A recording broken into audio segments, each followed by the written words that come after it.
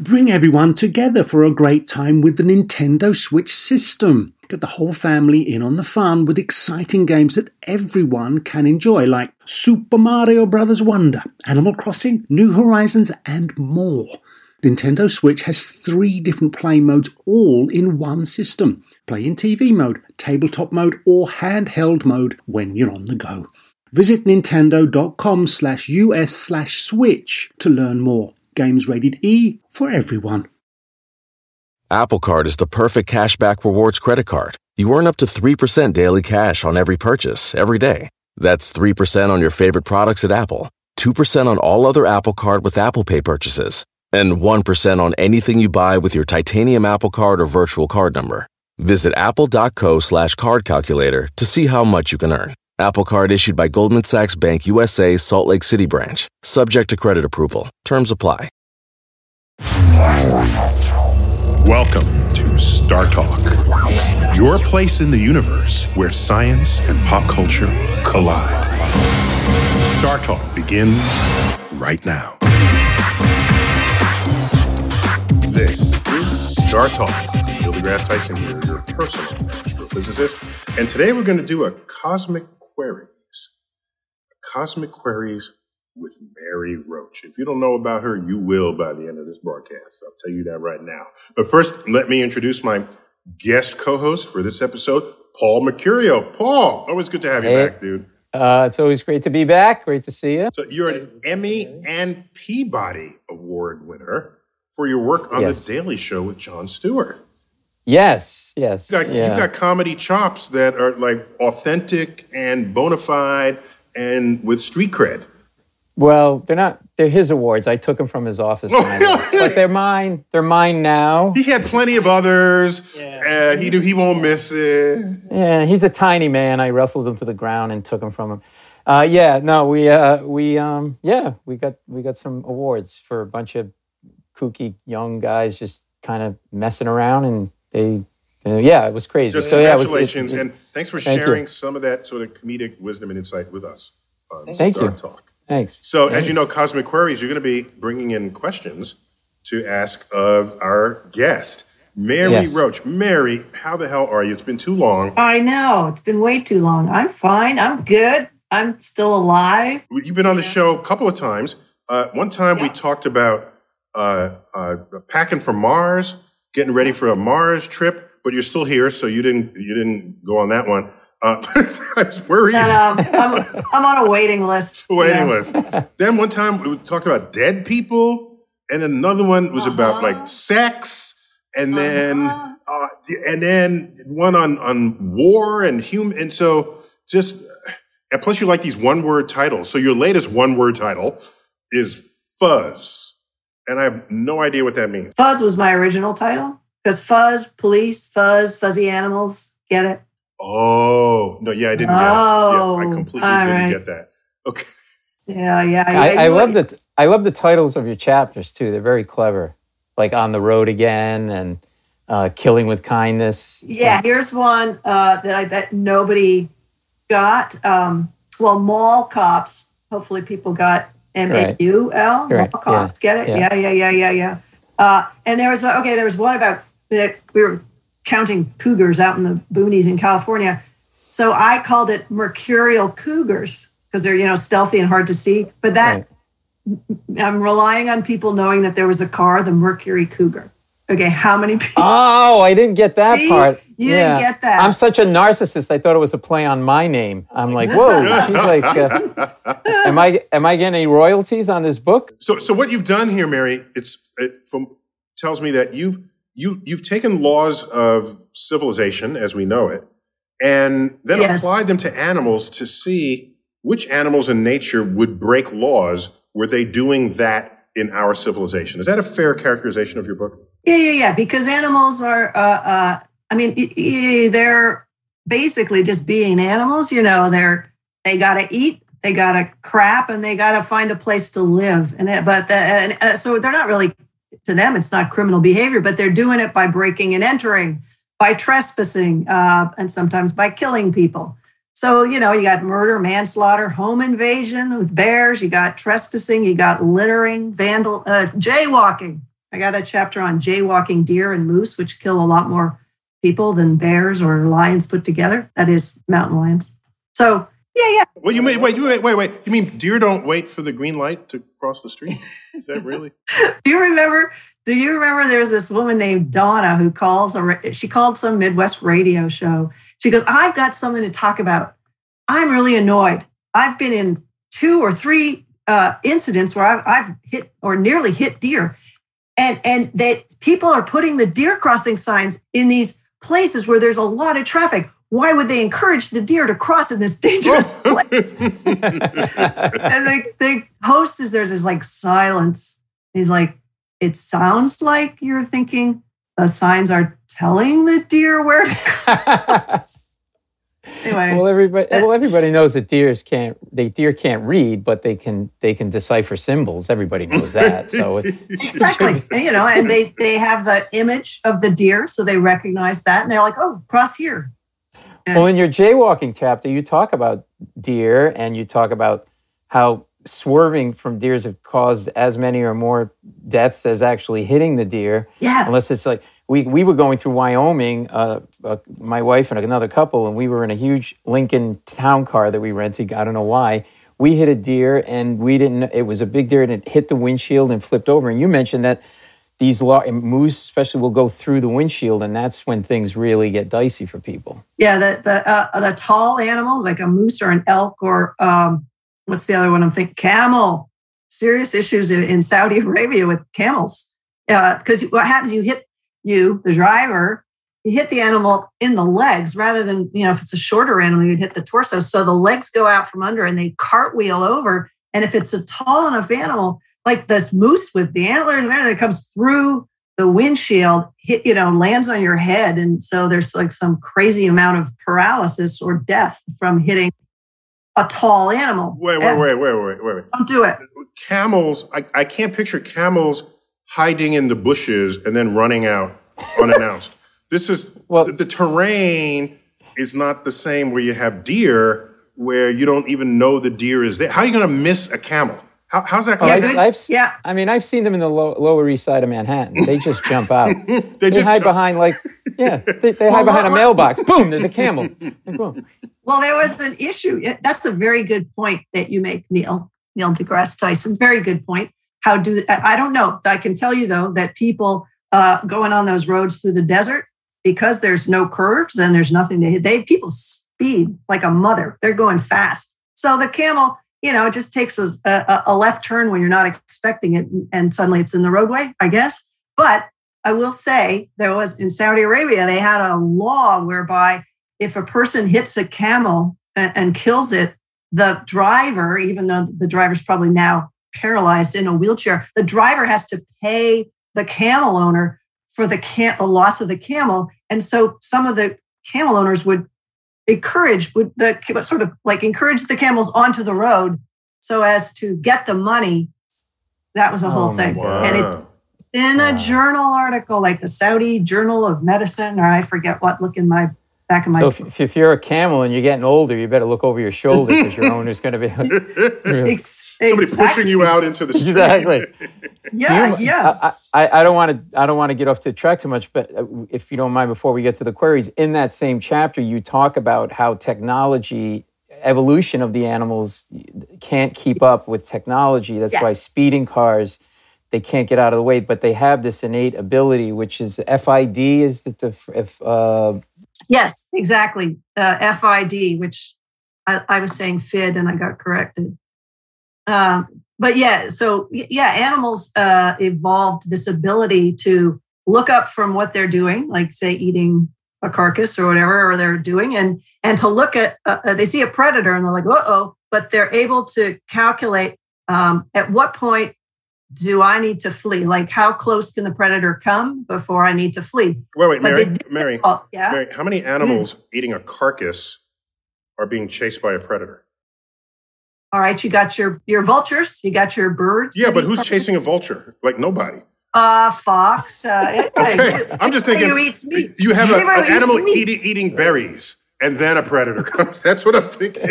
If I'm mauling a carcass, There's probably very little out there I'm worried about. That's what I'm saying. Right, exactly. Okay. I'm not going to mess with that guy. He's eating a carcass. He's eating a carcass. Yeah. All right, who eats berries? You eat berries? A bear eats berries. Okay, carcasses. See, a carcass is like, that's easy meat. You didn't even have to go and. So it's not a carcass that you were responsible for. Okay, fine. But you make it relatable to the city, because you mentioned that was why you can never hit a car in a city with a pigeon, but I hit a pigeon with a car, because the pigeon instinctively knows how close that car is going to get, and then takes off. Which is why I've been flooring it at these pigeons my whole life, and I haven't been able to kill one. Oh, I got a fast story. Can I tell a story? Okay. So Paul, I've been doing the same thing to great amazement. Okay, I was completely amazed that pigeons are street savvy. Okay. Yeah. Okay. So now watch. Okay. Now, all pigeons, they're like gray, okay? They're the same color as the pavement. They're gray pigeons. I was driving north on Broadway up near Columbia in Manhattan, and there was a white pigeon in the street. I'd never seen a white pigeon, okay, with other pigeons, but there was a white one. And I said, let me see if it can get out of the way if I speed up, like every other pigeon I've ever approached. So I sped up, and all the pigeons flew away, and I didn't see the white pigeon. It wasn't anywhere. And I looked back, I flattened the white pigeon, and I thought, oh my gosh, I killed a pigeon. And then I thought, that's why there are no white pigeons. I am an evolutionary force on the pigeons. God. All the white ones got smashed. What is it? Oh my God! Why don't they have the same FID capability? I don't know. I said my one data point, and I looked back. It was just completely. It was a fast death for it. But then I felt bad. So anyway, Mary, I hand you that story. Okay. Oh, all right.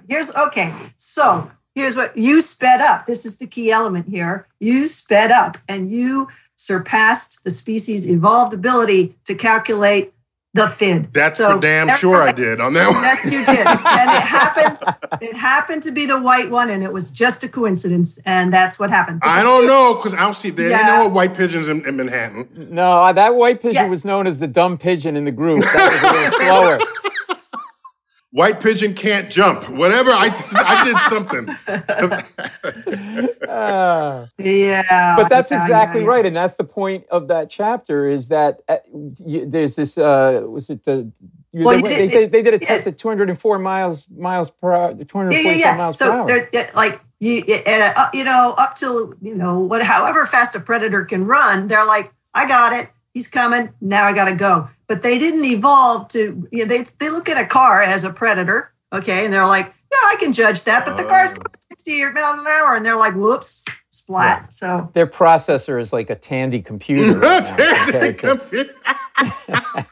Exactly. Commodore 64 would have. Exactly. Maybe that would have worked. That's what that white pigeon had. It had the Commodore 64 processor. You don't have a chance against Neil Tyson on Broadway, my little chickadee friend. So we are at the end of this segment. We'll jump to a little break here. And then let's slip in one. Let's get a question in. Let's slip in one? Okay. Just to whet the appetite. Go ahead. Okay. This is from Chester Lipschultz. Dear Science Brains, you don't have to compliment me like that. Seriously, dear Science Brains, is it possible that different species will be or have been driven to a point of unnatural alliances for their own survival in their human surroundings? Could we have created strange bedfellows that would otherwise not have happened if not for our dominance in the natural world? Mary, why wouldn't that be like rats and mice and other things that we've cohabitated with ever since? What was the question in there? There's two parts. Is it possible that different species will be or have been driven to a point of unnatural alliances for their own survival in the human surroundings? Unnatural alliances in the... Well, there's coexistence, right? I mean... So Mary, presumably rats and mice predate humans, let's say, or some version of those rodents.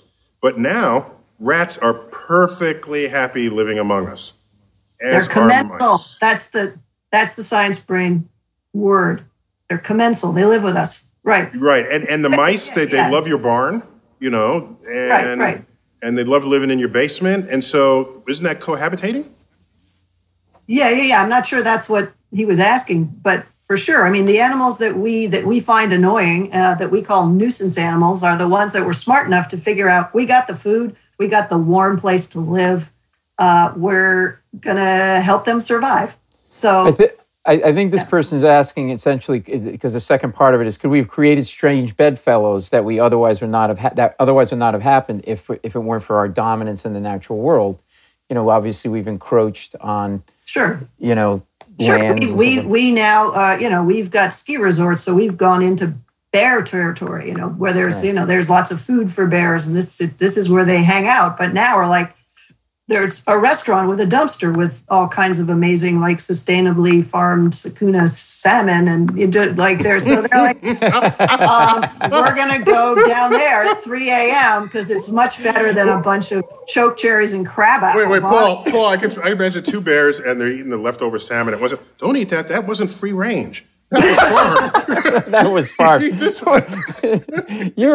One bear goes to you, you're an animal. You're not gonna eat that. Yes, I am an animal, and I am going to eat this. I just happen to be an animal. All right, we're going to wrap up this segment. We're going to take a quick break. And when we come back, more Star Talk Cosmic Queries with friend of Star Talk, Mary Roach.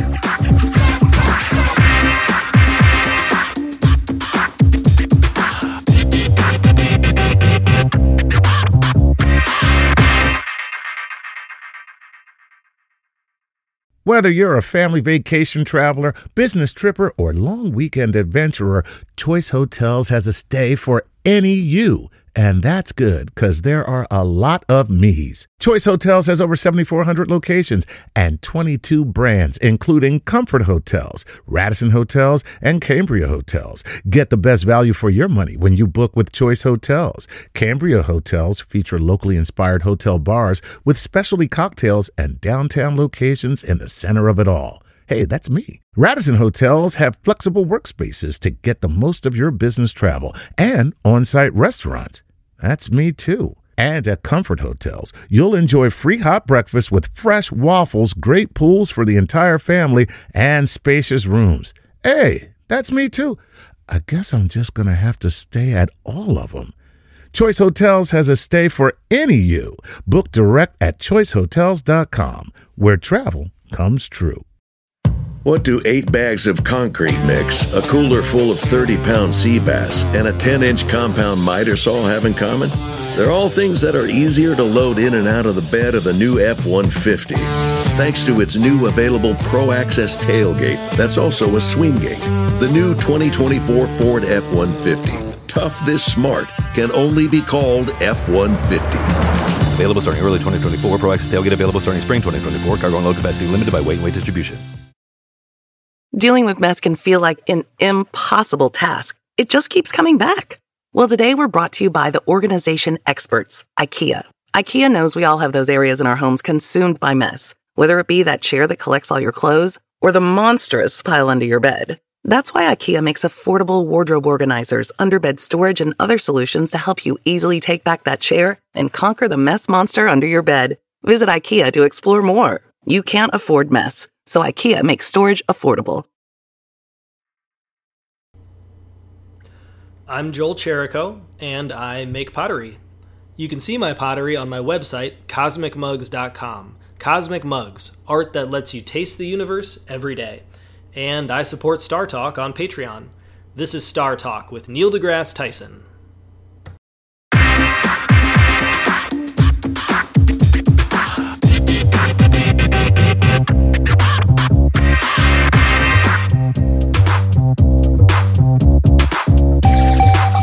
We're back. Star Talk, Cosmic Queries. And we got Mary Roach, her publisher just let her out of the cave one more time for her next book, When Nature Breaks the Law. I got Paul Mercurio with me. Paul, how do we find you on social media? At Paul Mercurio, all across the board, just real simple. Okay, and my podcast, the Paul Mercurio Show. You can check me out there too, which you've been on. Yeah. And who came up with that as a title for your podcast? Well, we spent a lot of time. Yeah, I hired a research, a marketing firm. I brought in Donnie Deutsch from MSNBC, and he worked the numbers and said, "And you focus." I know I don't like the. I can't come up with a good name. Right, I'll help you. We'll work on it together. All right. All right, Mary, you're very good with like play on words. Mary, talk to Mary. Talk to Mary. Yeah, talk to Mary. Mary's got the titles nobody understands. I book Bonk. I had so many people go, you know what? I think it's Boink, not Bonk. Like I have a typo in my own title. So many people that I do book talks, and I had a little peel and stick letter I. I'd be like, if you want it to be Boink, here you go. That's hilarious. Make it Boink. The Bonk was all about sex, if I remember correctly. Yeah. Bonking, right? Bonking. Right. So like, no, it's boinking. Okay, So when we left off, someone asked about sort of the symbiosis that might unfold with animals encroaching on our turf or we encroaching on theirs. And because I told my pigeon story earlier, but I thought a lot about pigeons and I looked them up in the book and everything. And they have an actual name. They're called rock doves. And that species lives in canyons where they swoop down and up against the rock walls that surround them. And that's exactly what tall buildings are in New York City and Manhattan. They're the rock canyons. And so they adapted beautifully to it, except for when they fly head on into the glass. Yeah. I don't mean to laugh, but that doesn't work. Look, pigeons don't have eye care plans. So they can't afford glasses. They don't know where they're going. And you know what bird always does that? It's the cedar waxwings. Every single year they go, there's these berries in somebody's property in the next house over, and they eat the berries. And this is what I'm told, that they get drunk and they're flying in a group, and they're getting drunk, or it's like the Blue Angels where you got the main person and they're all just following the main guy. So the ones on the edge are like thunk. So it's one of those two things. Okay. Drunk and following the leader. That's not a way to live. But you know what, pigeons? Yeah, no. You want to be drunk and follow no one, right? Just exactly. Just wander into your married. Pigeons. I have to say, I just read because I had blurbed this book about pigeons by Joe Mancuso or something. So pigeons are actually, they were domesticated and they escaped. So they're basically feral animals that they evolved in the presence of humans. So they hang around with us because they always hung around with us. So that's why we can never get rid of pigeons. Well, there's a specific variety, I say, that we have. Mm-hmm. If there weren't the scraps of food in a city like New York, for example, would the pigeons be as plentiful? Would there be as many pigeons? There's just no. Yeah, they go where the food is, but they go where the food is, and they're not as afraid of people. You know who loves pigeons? Is falcons. They're short fin. They introduced falcons into Manhattan. Yes. My gosh! I was when I was getting my PhD at Columbia. They put the astronomers at the top floors of the building, so the roof was 6 feet above my window. And there were these feathers just dropping off the side of the building. And I looked out, and there's this falcon just ripping apart a pigeon, and it's like it's his lunch. And I thought to myself, my gosh, if you're a falcon and you move to New York, your fat lunches are just sitting there for the taking, all in the park. And you don't even have to work for it. Damn. The Falcons are like, I can't go back to New York. Every time I go to that city, I put on 20 pounds. 20 pounds. And I got to work out for 6 months. I am not going back to that city. 20 pounds of pigeon. Exactly. Plus, I got to compete with Neil Tyson. He's killing pigeons. I'm killing pigeons. Paul, give me more questions. What do you have? Sure. This is Nicholas Godlove, which is an awesome last name. My passion, alongside my dream of being a marine biologist, a scientist, is to educate the public on the importance of apex predators and our respectful relationship with them. Why is it that certain humans demolish and hunt these species? I'll stop there. There's more to this question, but let's take it in parts. What do we have against apex predators, Mary? The apex predators are the ones that are very good at, let's take mountain lion. They're very effective killers. They love to kill deer, but they'll also kill, small cows and sheep and other things that you might be keeping and using for your livelihood. So anytime you mess with somebody's livelihood, say if you're a sheep herder or you're a rancher, or even if you're somebody who keeps chickens in your backyard, and most of the people requesting kill permits in California are people with just a few chickens or goats in their backyard. They're not big ranches. We don't have a lot of that. But who eats the goats? I guess the mountain lions eat the goats. No, mountain lions eat the goats or chickens or pets too. So that people have an emotional attachment to their own animals. They're sort of an extension of themselves and their family, and they get very upset. And they, instead of taking action like building a better nighttime enclosure or trimming back the brush so there's not a place for the mountain lion to kind of sneak up, which it needs to do when it's hunting, they just call someone and say, get rid of it, or they shoot it themselves. So, well, that's because it's America. Going on. There's America, yeah. And we were founded on... If shooting it can solve the problem, you do that first. Exactly. These animals are varmints. They're varmints. You don't box them in. You don't put a perimeter. You shoot it. You shoot it and walk away and have lunch. It's easy. Right. It's simple, right? It's the American way. In your book, you have this chapter, A Spot of Trouble, which this question sort of reminds me of that. You're really great in the book of doing these causal connections. And in that case, in the Middle Himalayas, after the 1918 pandemic, and there were all of these corpses and they couldn't cremate so many of them, they were throwing the bodies basically down the hill. Toward the Ganges, yes. And the leopards got used to human meat and made them more aggressive towards humans, which I thought was utterly fascinating, but speaks to... That is the theory, yep. Right, sort of Jim Corbett, right, brings that there. Yep. So it's sort of like there's this, why are we attacking these animals? Well, we made them more comfortable. It's just part of us have to own the fact that we created this problem, right? Yeah, and the other thing going on there is so many people have left the villages up in the Middle Himalaya. They used to farm, they used to terrace and farm. And that's a really hard way to farm, to get water there, and you got to carve out the mountainside. And a lot of people have left for the cities. So a lot of they call it rewilding. There's the brush has grown back. There's not as many people tending the livestock. If you leave your livestock out there, the leopards are going to come in. So they've got fewer people. Often children are tending to things, and most of the 41% of the kills by these leopards are kids. So we've presented good hunting opportunities for these leopards. Yeah, I see. So it's I will shoot them because otherwise they will eat me. I mean, that's the rationale, I guess. That is. Their family members are getting killed, and they don't wait for the government to do something about it. They trap them and kill them themselves sometimes. Yeah. Actually, there's a query about rewilding. Can I jump to that? Go for it. Yeah, that's a new word for me, rewilding. I like that. Yeah, Carrie Manneberg. My question is about rewilding. Some people think that a parcel of disturbed land, either urban or rural, can be a beautiful natural forest if we just simply leave it alone. I take the position that the land must be heavily managed by conservationists and friends in order to ensure a successful project. We must develop long-range plans. Which do you think is the best approach? So do you leave it alone, or do you sort of be proactive? This is in an urban area?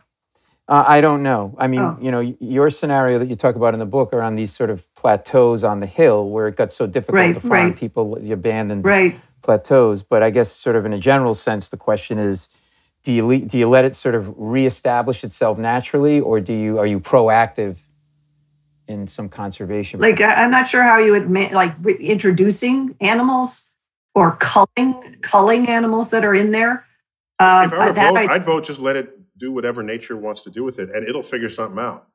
It'll, I'm not sure if I'm sure if the concern is that it's going to attract a kind of animal that you don't want in an urban setting, whether you're going to have too many rodents or I don't know, because I'm not a land management, wildlife management, urban area person at all. But so again, I don't.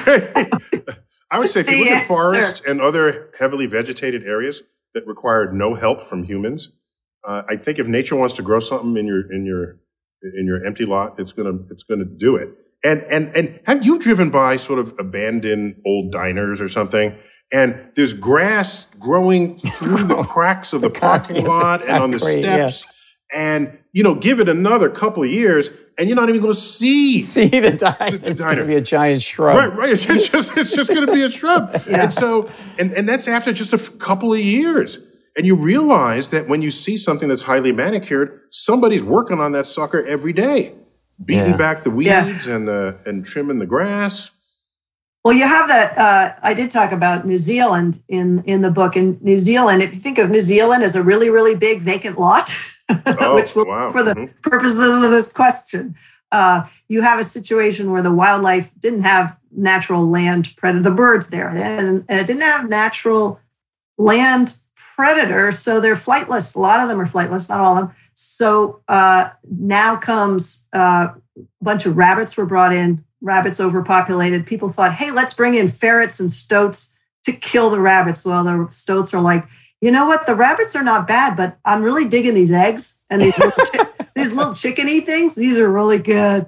So like all these bird species and reptile species are now gone because the stoats and the ferrets and the feral cats that were also introduced to kind of like control the rabbits. They've all gone out of control. So now New Zealand's like, hey, we're headed towards a point where all we have is rats, which are from ships, feral cats, stoats, and possums, and that's going to be it. We're losing hundreds of our own really cool species. So, that's a land management conservation issue where, somebody early on should have gone, let's think this through, this whole stoat thing. Yeah, people hardly ever think things through as much as they need to.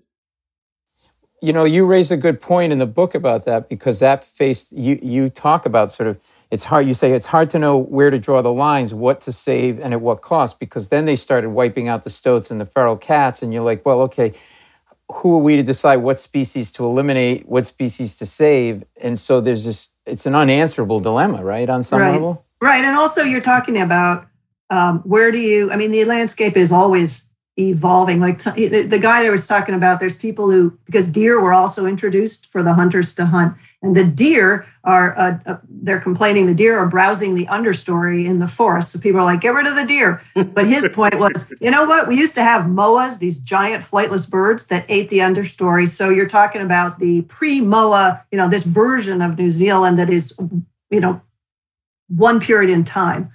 And idealizing this one snapshot of evolution and species interaction. So anyway, it's a tough call to make. One thing I've noticed from the evolution of species on Earth is that nothing is ever constant.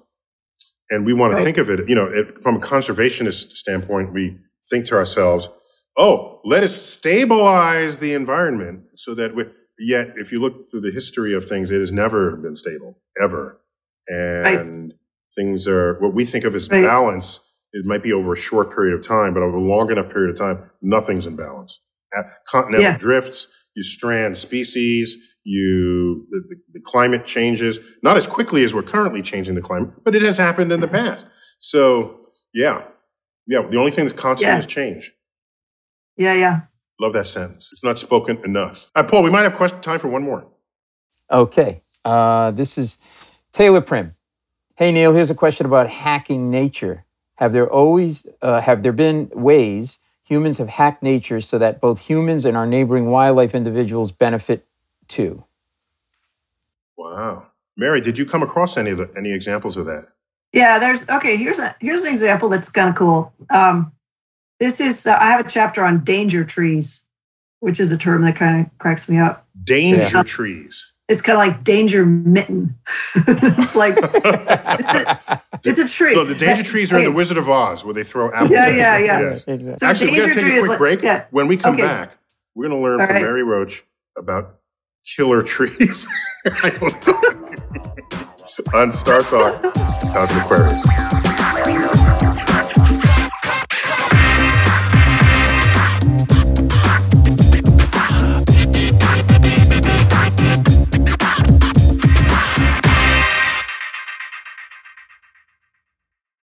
What do 8 bags of concrete mix, a cooler full of 30-pound sea bass, and a 10-inch compound miter saw have in common? They're all things that are easier to load in and out of the bed of the new F-150. Thanks to its new available Pro Access tailgate that's also a swing gate. The new 2024 Ford F-150. Tough this smart can only be called F-150. Available starting early 2024. Pro Access tailgate available starting spring 2024. Cargo and load capacity limited by weight and weight distribution. Dealing with mess can feel like an impossible task. It just keeps coming back. Well, today we're brought to you by the organization experts, IKEA. IKEA knows we all have those areas in our homes consumed by mess, whether it be that chair that collects all your clothes or the monstrous pile under your bed. That's why IKEA makes affordable wardrobe organizers, underbed storage, and other solutions to help you easily take back that chair and conquer the mess monster under your bed. Visit IKEA to explore more. You can't afford mess, so IKEA makes storage affordable. The legends are true. Overwhelming power! The sauce of destiny. Yes! The most legendary sauce has arrived as McDonald's transforms into the anime world of WickDonald's. The greatest flavors unite in all new savory chili McDonald's sauce to make your 10-piece Wick Nuggets, fries, and Sprite ultra-powerful. Unlock manga comics with every meal and sit down for a new anime short every week only at WickDonald's. Ba-da-ba-ba-ba, go! At participating McDonald's for a limited time while supplies last.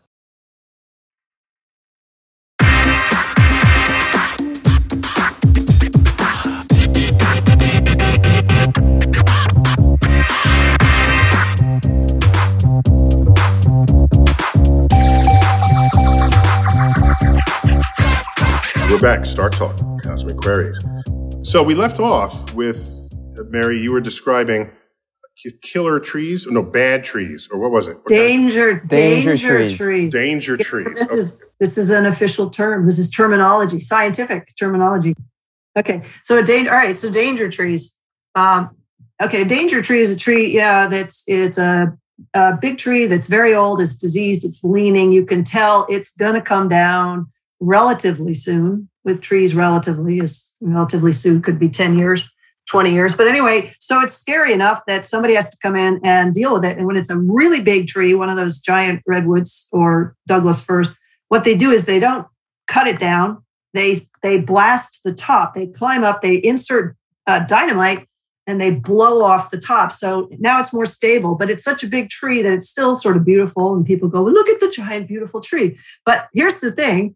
This is the hack that I'm getting to here, because this is a question about hacks. So when you blow off the top, now you create this situation where water can collect there and you get top-down decay. So there's cavities formed that animals can go into and live in. So the biologists love these trees that have been blown, the top's been blown off, because it creates habitats for other animals.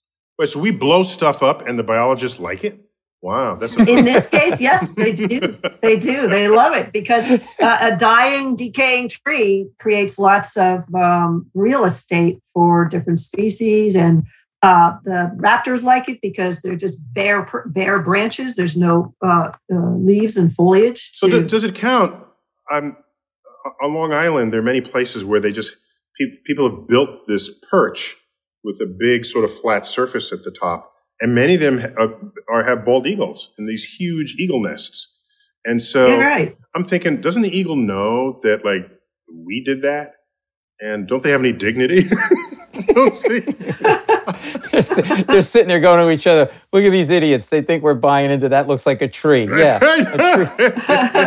That's a perfectly formed 2x4 from True Value Hardware. Exactly. That is not a tree. But they do have sight lines because we tend to put them out in the middle and they like seeing what's coming. Not that eagles have predators, mind you, but nonetheless.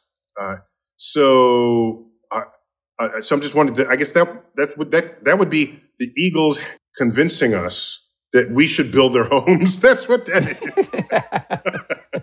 That's like people bringing in, nest boxes for owls so that the owls will kill the rodents.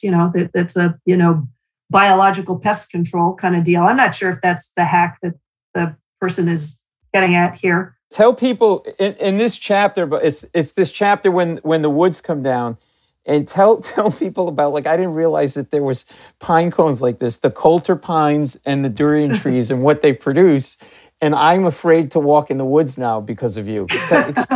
Explain what these things are. It freaking drops bowling balls on people. These are giant, heavy pine cones, and they'll put there these signs that go, "Falling pine cone, proceed with caution." Like who's gonna actually see that and go, "Oh my God, don't walk under that tree"? But then, like people have been, and durian fruits similarly.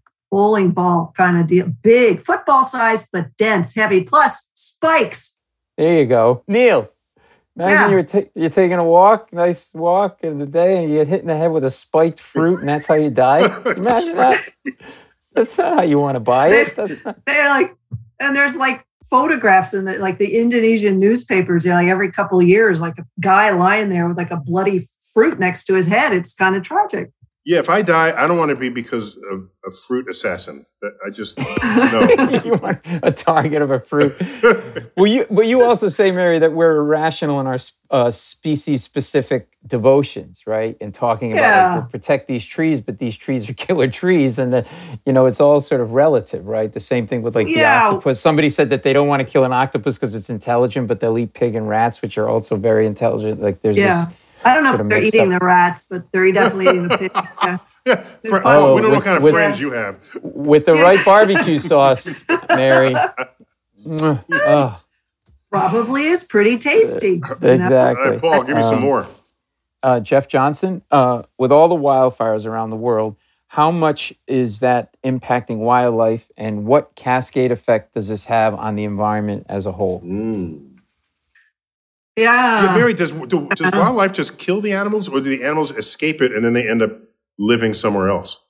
Apparently, they're pretty. I was talking to the guys doing the mountain lion project here in California, where he's like doing a census of the whole state mountain lions, and he said they're pretty good at getting out of the way, and it's not like they're getting burned up. I know there's been bears that have been burned because they're doing some sort of thing where they're using tilapia skin they're putting fish skin on the burns on some bears. I remember reading about that. So at least one bear didn't get out of the way.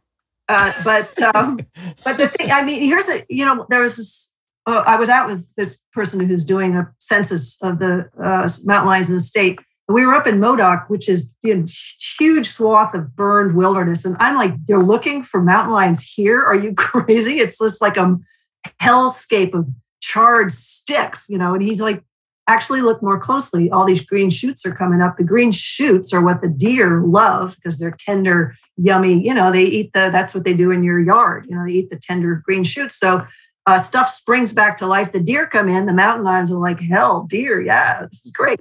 So it looks like a dead zone, but in fact, it comes back fast, and you have this, kind of rush to take advantage of that. Not decades, it comes back in years, right?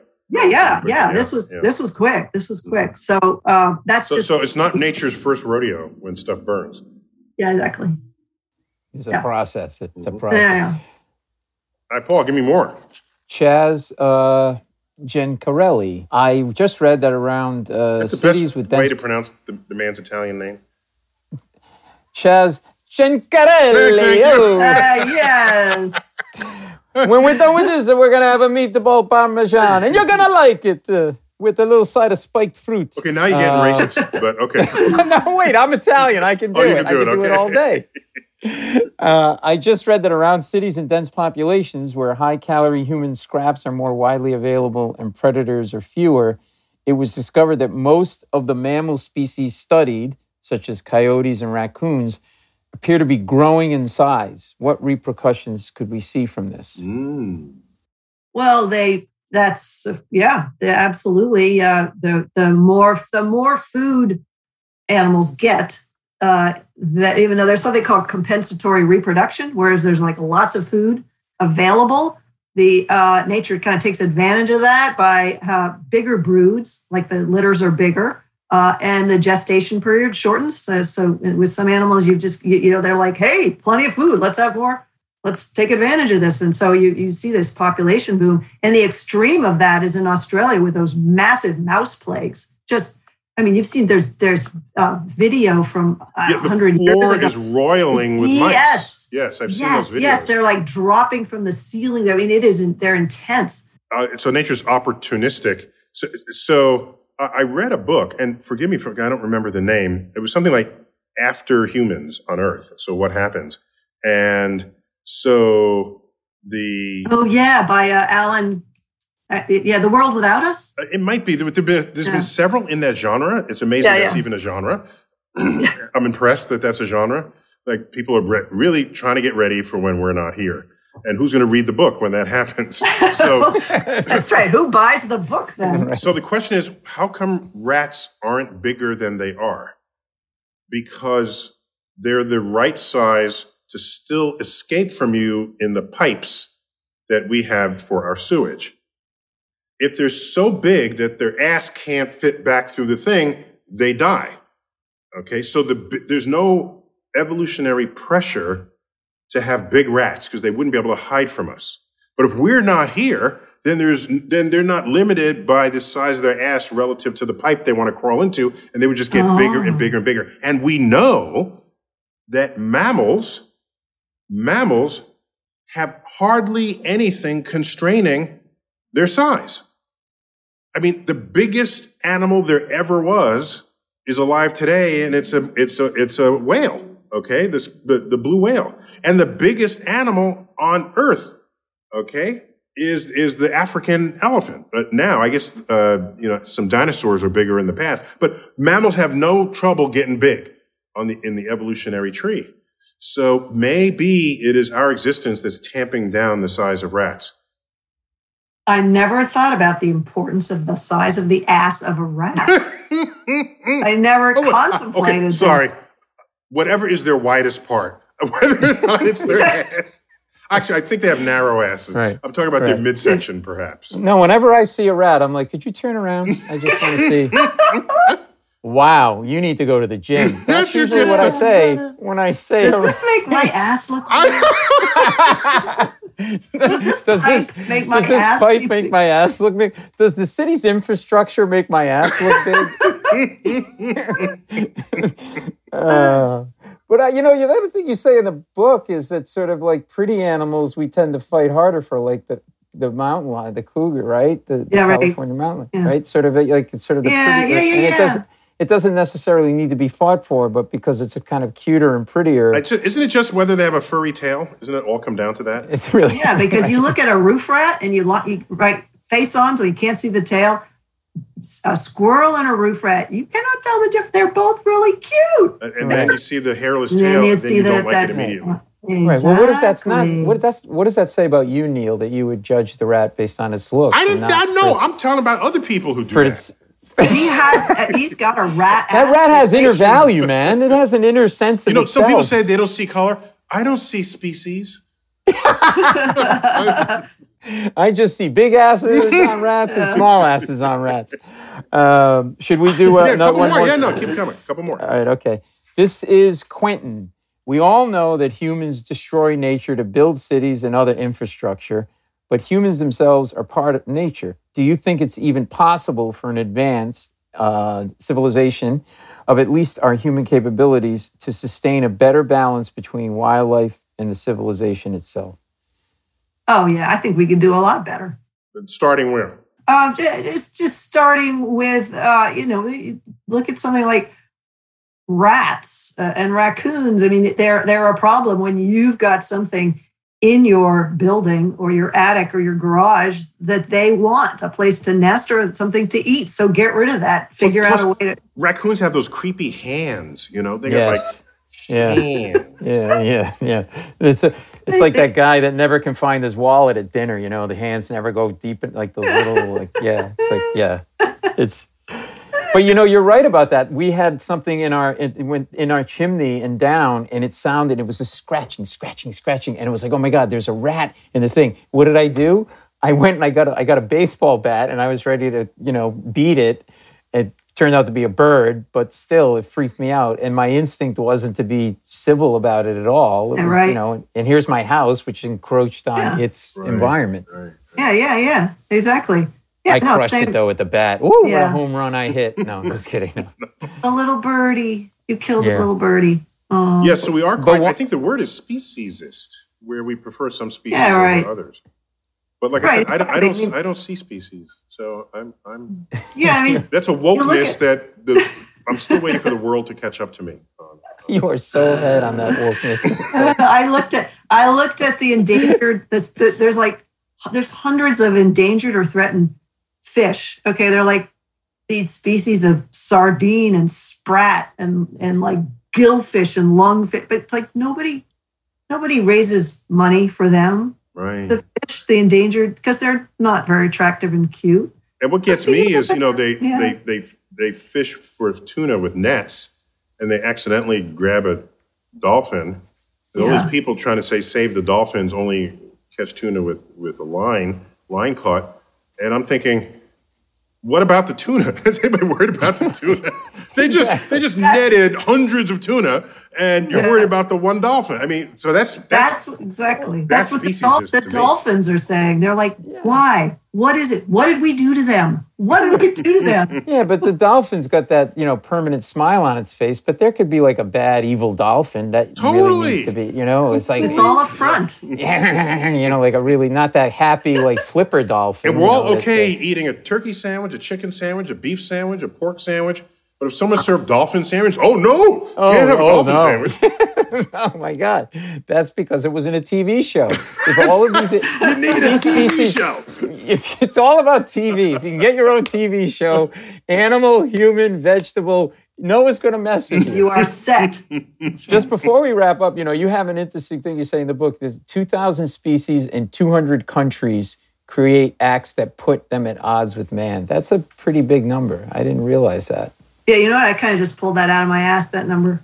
Yeah, it seemed that way. Yeah.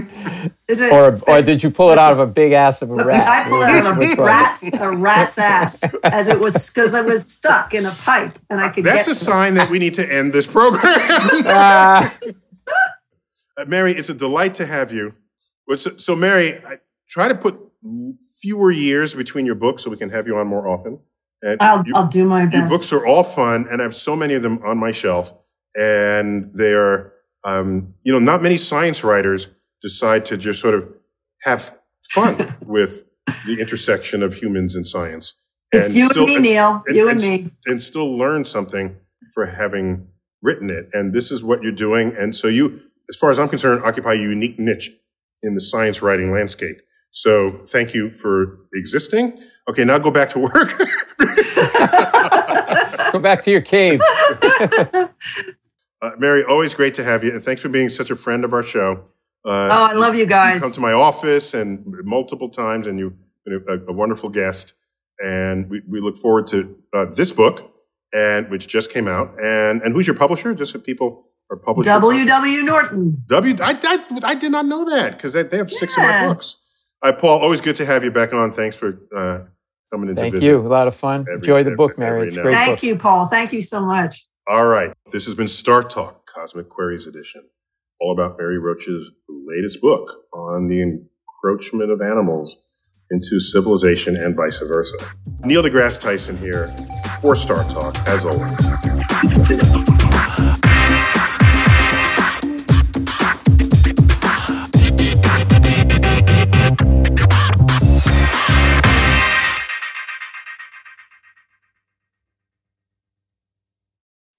What do 8 bags of concrete mix, a cooler full of 30-pound sea bass, and a 10-inch compound miter saw have in common?